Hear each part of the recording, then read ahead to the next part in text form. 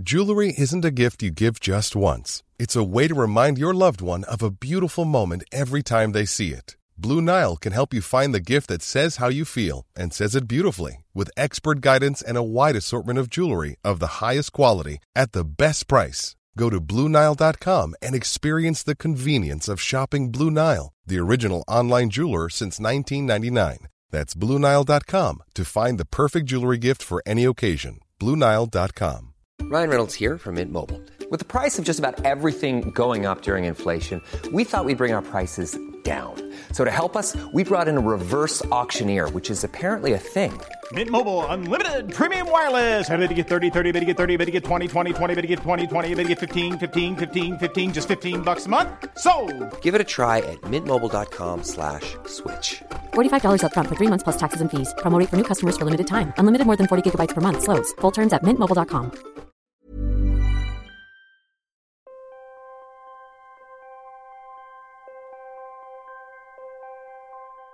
In a bright, poster-decorated travel agent's office of a busy street in Istanbul, the people smuggler flashes his winning smile. England, yes, of course, no problem. 20 minutes to cross the channel in a small boat, he says, and in England, health and wealth await. When you get there, you can immediately get work, you can immediately get asylum, you can bring the whole rest of your family. They sell it as the land of milk and honey. Scared of drowning? Don't be. Hundreds of thousands of people had completed the journey, he reassures, and only a handful had not made it. The rest are living happily in the UK. For a very reasonable price of £10,000, your life will be transformed. There was a tragic inevitability to what happened today off the coast of northern France. 2 adults and 2 children died after a boat sank off the coast near Dunkirk. An attempt by migrants to cross the channel from France has resulted in tragedy after 2 adults and 2 children died when the boat carrying them sank. Increasing numbers of Kurds from Iran are being sold hope in the shape of an escape package out of Turkey and then to the UK.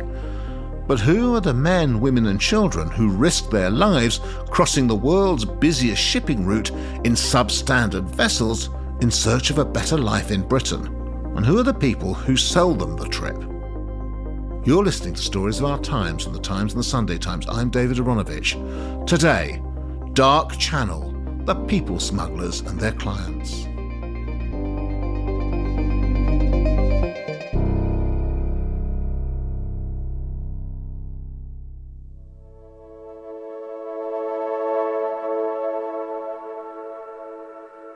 I'm based in Istanbul in a place called Cihangir, and I have been for a few years now.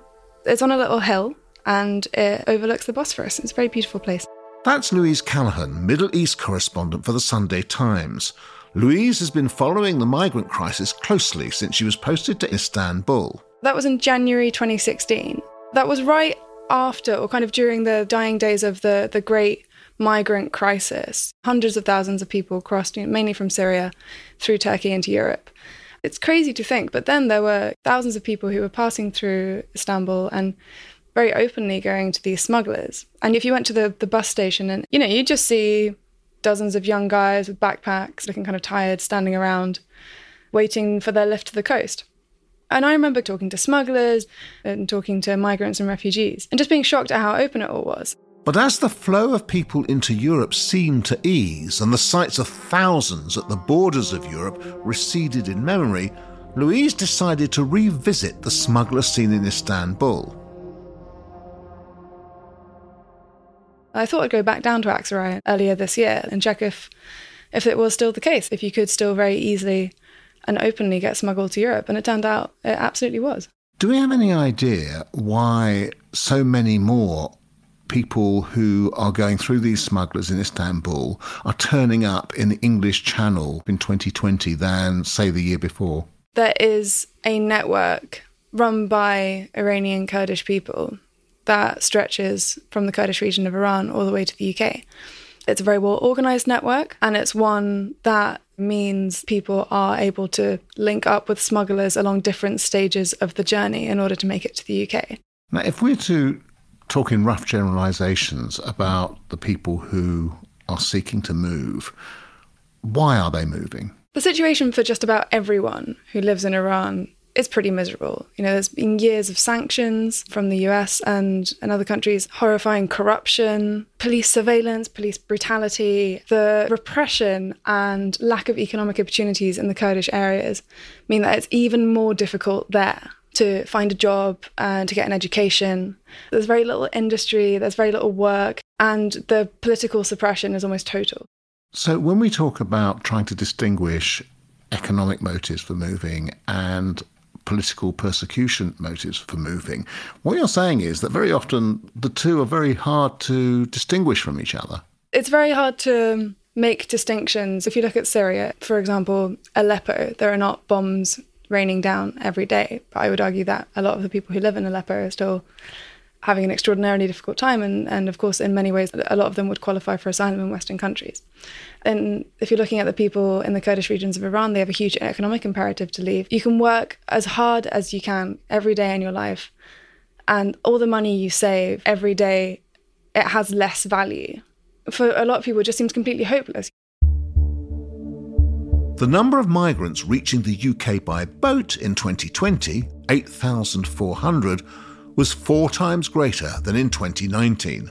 We want to go to UK because this place is not safe, and I can't speak English, and my sister living there. I prefer go to UK. If I'm live, not dead, I try. With boat, with lorry, with swim. How could you possibly advance? How could you create anything for your family? All you're seeing is that you're getting poorer and poorer and poorer the whole time.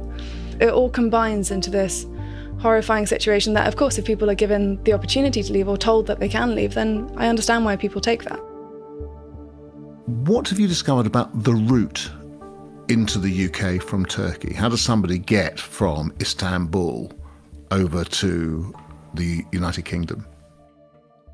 I'm sure everyone remembers the scenes of particularly Syrians getting in small rubber boats from Turkey and going over to Greece. And a lot of people died on that route. They often walked across or took trains across Europe to end up in Germany or France. So now it's changed. You go from the Iranian Kurdish regions across the mountains, you cross Turkey, you get to Istanbul. From Istanbul you get a bus or a car, and then you go to the coast. From there, you get in a boat. This is usually quite a big fishing boat, and they might pack it with 50 people, something like that. You then go in that boat from Turkey to Italy. That's pretty far. It takes about 3-4 days. When you get to the coast of Italy, you're dropped off the bigger boat into smaller ones and then taken on to the Italian coast, to quiet areas where smugglers think that they won't be caught by the police. Then from Italy, those who are travelling to the UK get a train or a car up through France, get to Calais or Dunkirk, and then take a small boat over the channel.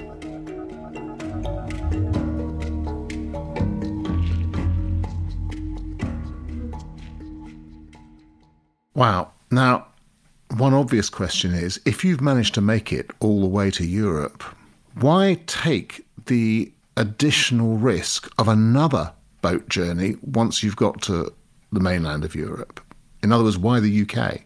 For your average person in the southwest of Iran, a lot of people just would not know a huge amount about the different Western European countries. Some, of course, do and do lots of research, but others are not entirely aware. I spoke to some Iranian would-be migrants, and I was asking them exactly this, why not stay in France or why not go to Italy?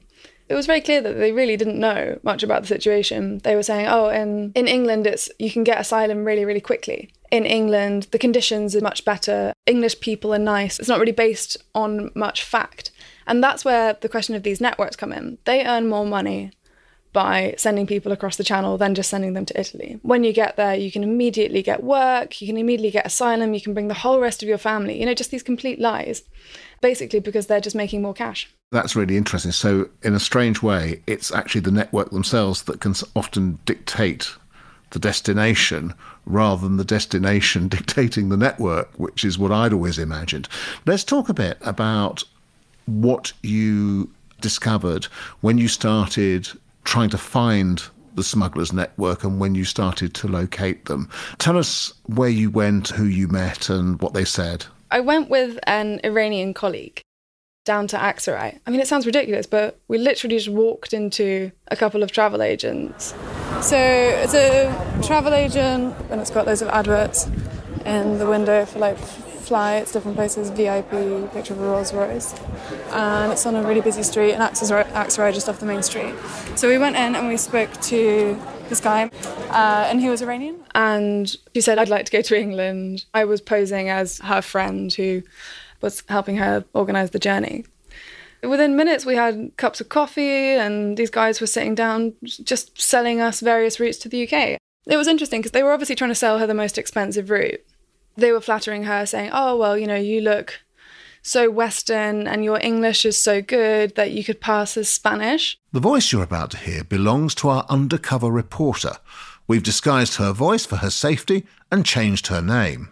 He judged me that I am not looking like very normal. My English is not bad, so I have a good chance, like up to 80%, to get into the UK and any European country that I land in between. It was just amazing the lies they were telling. England is great, you know. The minute that you are there, they will send you to apartments. Okay. And they give you home, and they give you food, and they give you SIM card, and all personal stuff you need, and they will show you the neighborhood. They were saying it's so easy to get from France to the UK. It's just like a little hop across the channel. We can get you there in 20 minutes. So I asked, well, didn't people die? Could the same thing happen to her? And one of the smugglers asked Razia, he said, can you swim? And she said, yeah, a bit. And he said, oh, well, you'll be fine then. Don't worry about it. Even if the boat capsizes, you just need to kind of float for a bit and hang on. And then the British will be there really, really quickly and they'll help you out. Don't worry about it. Were they smooth, these people, or were they pushy, or...? Just kind of unbelievably friendly. You know, it was very like convivial. They were saying, oh, well, you seem like nice girls, so we'll give you a discount. They were so relaxed. Their sales patter was really down. You know, they'd done this so many times before. They were selling us different packages, you know, 13 grand for our VIP package where we'll get you to the UK in a couple of flights. And then the different boats across the channel had different prices. There was a slow one, which cost €3,000, and then there was a fast one. They called it a VIP jet boat service that could get you across faster. Over the years, I've worked a lot in the different camps in Calais and in Dunkirk, and I've spoken to lots of people who've been smuggled, and this is just not true. It's complete crap. What often happens is that migrants get upsold some kind of package. They get told they're going to have this big boat and everything's going to be great. And then actually, when the time comes, it's dawn. There's dozens of people and they're all just getting herded into this tiny boat. And if you say that you don't want to get on, then the smugglers get really angry and start shouting at you or beat you. They sell you this dream and make it sound really easy. And then the reality is obviously completely different. But you certainly don't know that when you're in Aksaray.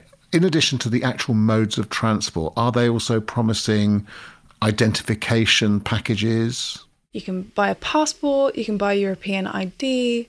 He said that he could make me a fake residence card, like using your old visa. Yeah, using my old visa and passport, and then I can travel around Europe with that. But if you just go on Instagram and write in Persian passport UK, then you'll see so many adverts for fake passports, fake visas, guaranteed entry to the UK, pay us after you land. The Instagram ones are quite colourful. There's usually like a picture of Big Ben, some happy people standing next to them, picture of Tower Bridge, and they're basically just selling this package as if it's just really easy. And they told Razia, do you have a university education? I said, yeah, I have a bachelor's degree in teaching English. And said, that's great, because with that, immediately UN is going to employ you as a translator, and I can help you with that. I know it's going to work for you. Just as if she was going to just instantly walk into something. And she said, I want to bring my elderly mother. And they said, oh yeah, no problem, sure, you can bring her along. As soon as you arrive in the UK, take care of yourself, and then you can bring her immediately after. It sounds like a version of a really nice package holiday, except with a job at the end. Are they selling packages to other countries? In other words, is there one with an Eiffel Tower on it and one with the Brandenburg Gate on it? Different groups are targeted in different ways. A lot of Syrians still want to go to Germany because there's a big Syrian community there, and there's a lot of information about how to get asylum, how to find other members of your community. There's this idea that you can kind of land on your feet if you go to Germany. Lots of people have these ideas based on rumours or just stuff they've read online or something their cousin's friend told them. People who you might meet in Syria will tell you, I really want to go to Belgium because my cousin's friend went there and he said it was great. Did you get the impression, because obviously the people you're talking about don't come from Istanbul, so they have to get to Istanbul first. Did you get the impression that it was word of mouth that had brought them to these particular smugglers in Istanbul? I think a lot of it is word of mouth. But I remember back in 2016, you'd often talk to Syrians who just turned up in Aksaray. They'd been living in southern Turkey after being displaced. And they see another Syrian on the street and they'd ask them, where can I go? And this kind of word of mouth thing is how it works out. At one level, what we've been talking about has a kind of droll element to it, the making of a package holiday out of seeking refuge. Let's now talk about the dark side of this and the Iran Nejad family. Remind us about that story and their importance in this. In October last year, the Iran Nejad family, that's a couple and their children, the youngest of whom, Artin, was 15 months old, attempted to make the crossing from France to the UK on a small boat.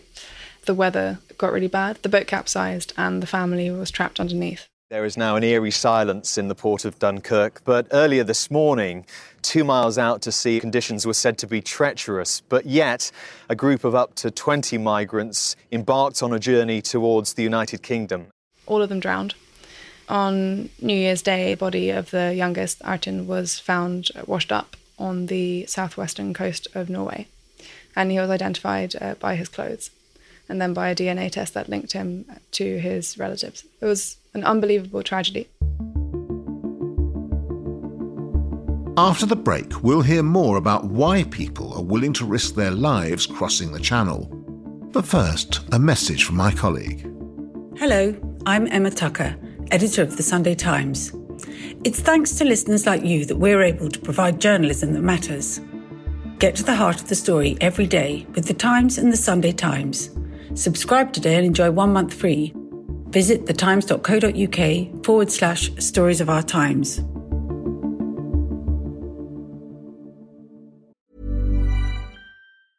Ryan Reynolds here from Mint Mobile. With the price of just about everything going up during inflation, we thought we'd bring our prices down. So to help us, we brought in a reverse auctioneer, which is apparently a thing. Mint Mobile Unlimited Premium Wireless. How to get 30, 30, how to get 30, how to get 20, 20, 20, how to get 20, 20, how to get 15, 15, 15, 15, just $15 a month? Sold! Give it a try at mintmobile.com/switch. $45 up front for 3 months plus taxes and fees. Promo rate for new customers for limited time. Unlimited more than 40 gigabytes per month. Slows full terms at mintmobile.com. I'm David Baddiel. I'm a writer and a comedian and a Jew. I'm Sayeeda Warsi. I'm a businesswoman and a politician and a Muslim. Jews and Muslims always seem to be in the news or on the news. Lots of people talk about us, and this is us talking about ourselves. The kind of things that people say don't touch, we are going to go there. I mean, I think Jews and Muslims are talking about these things, but I think they're not talking about them together because they're worried that if they do, sparks might fly. A Muslim and a Jew go there. Find us wherever you get your podcasts.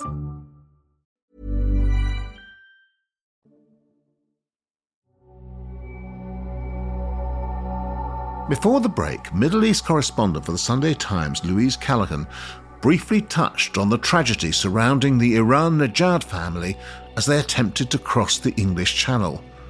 I asked Louise where the Iran Nejad family had come from. The Iran Nejad family were from Sardasht in western Iran, which is this incredibly poor province where it's very difficult to make a living and political persecution is rife. I spoke to one of their relatives, a cousin, who told me that he knew about 30 people personally who'd left the area to go to the UK. It's incredibly expensive. It costs more than £10,000 to do the trip. And that's not money that most people in Sardasht have. A lot of people get into extraordinary debt.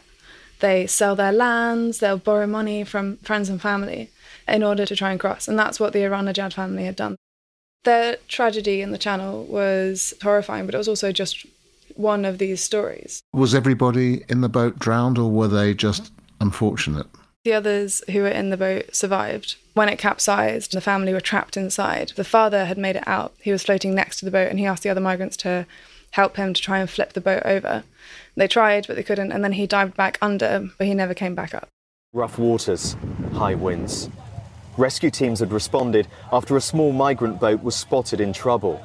2 adults, 5-year-old and an 8-year-old, all from Iran, could not be saved. Had the Ahmadinejad family got to the UK and the people who were on that boat, what then happens with them being processed and the granting or not granting of refuge?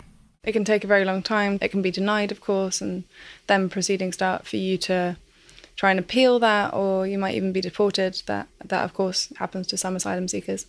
It's absolutely not plain sailing. You get a very small allowance, usually not allowed to work while the claim is processing. You usually stay in very modest accommodation, just waiting. It seems likely the Ahmadinejad family might have been given asylum. You said earlier that the gold package was to go by plane, and yet all our attention tends to be in people coming by boats. I have a feeling, but I don't know, that actually many more people probably do come by plane. When you're approaching passport control, you can see all the signs. If you're seeking asylum, do so now. They're usually in a few different languages up on the walls. The focus does tend to fall on the people who cross in small boats, just because it's very dramatic and it's something that, and it's just kind of in your face. You see the pictures on the news of people sitting in boats going towards the White Cliffs of Dover. It's a very emotional image, so people focus on that. OK, let's talk now about measures that people and governments want to take about this. And let's talk first about the historic agreement that the EU had with Turkey following the 2015 crisis. Remind us about what that agreement was and what it said. Turkey would take back migrants that attempt to cross to Greece, and that an equivalent number would then be resettled in Europe. And Turkey would also receive a huge amount of money from the EU to try and help it with its incredibly difficult job of looking after millions of refugees and migrants that are in Turkey. That agreement is no longer functioning. It stopped working last year. It wasn't working particularly well before then either, you could argue. There are over 3.5 million refugees from all over the Middle East in Turkey, prevented in large numbers at least from crossing into Europe because Turkey had been sticking to a 2016 deal with the EU until now.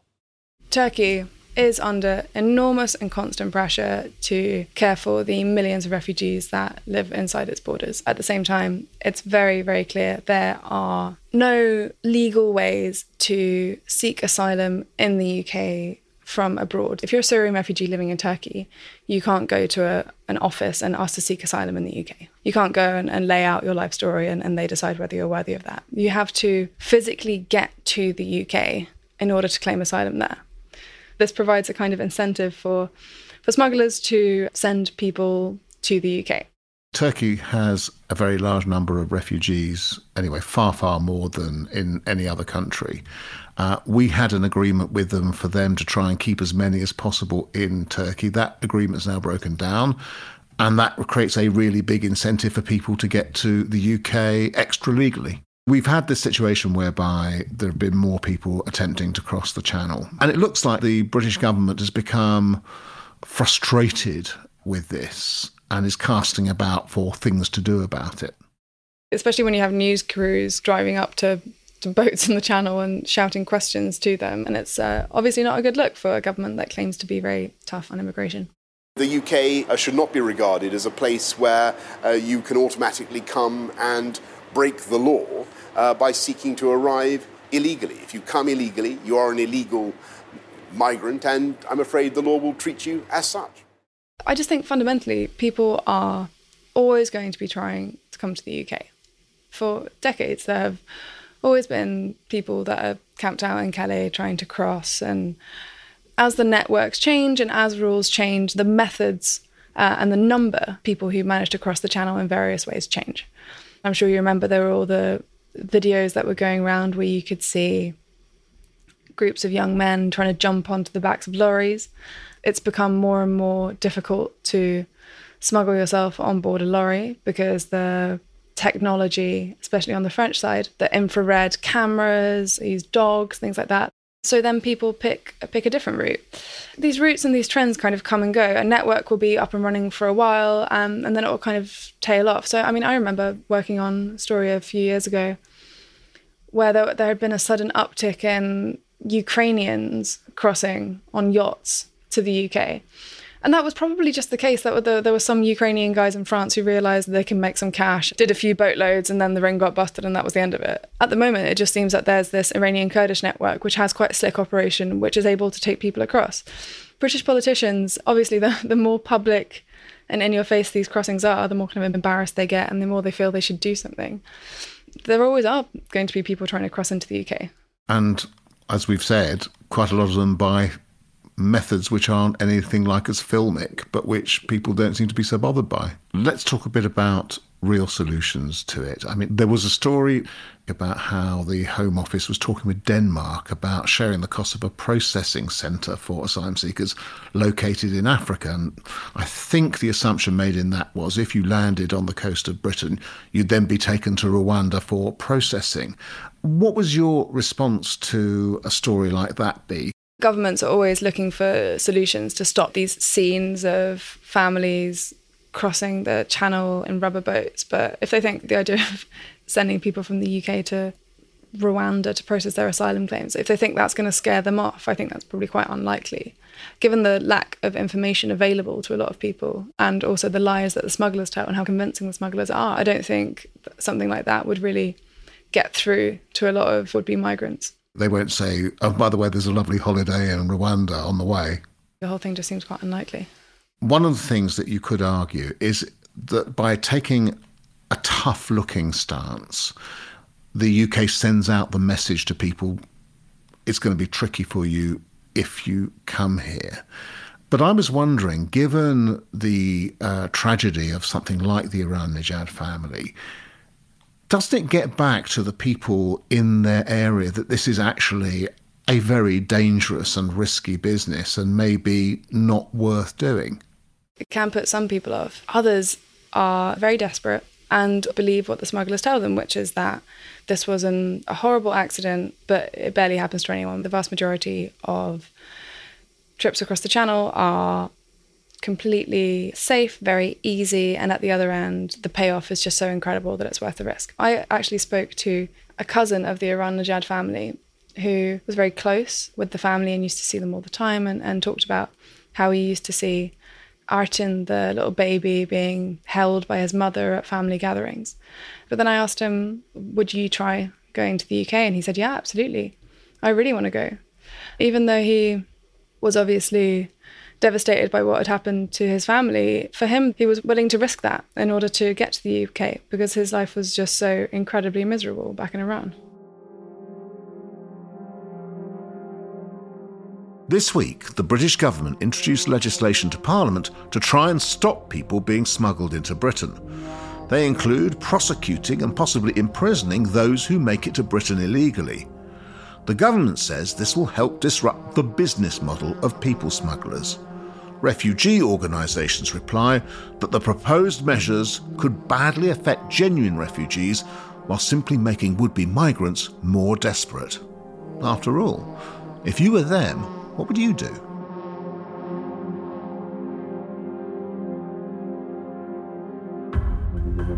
You've been listening to Stories of Our Times, a podcast brought to you thanks to subscribers of The Times and The Sunday Times, with me, David Aronovich, and my guest, Middle East correspondent for The Sunday Times, Louise Callaghan. You can read more of Louise's work at thetimes.co.uk or in print on Sundays. The producer was Oliver Adamson, the executive producer is Poppy Damon, and sound design was by Volkan Kiziltug. And if you have a story you think we should be covering, an idea for a future episode, we really like those, or thoughts on what you've just heard, send us an email to storiesofourtimes@thetimes.co.uk. See you again soon.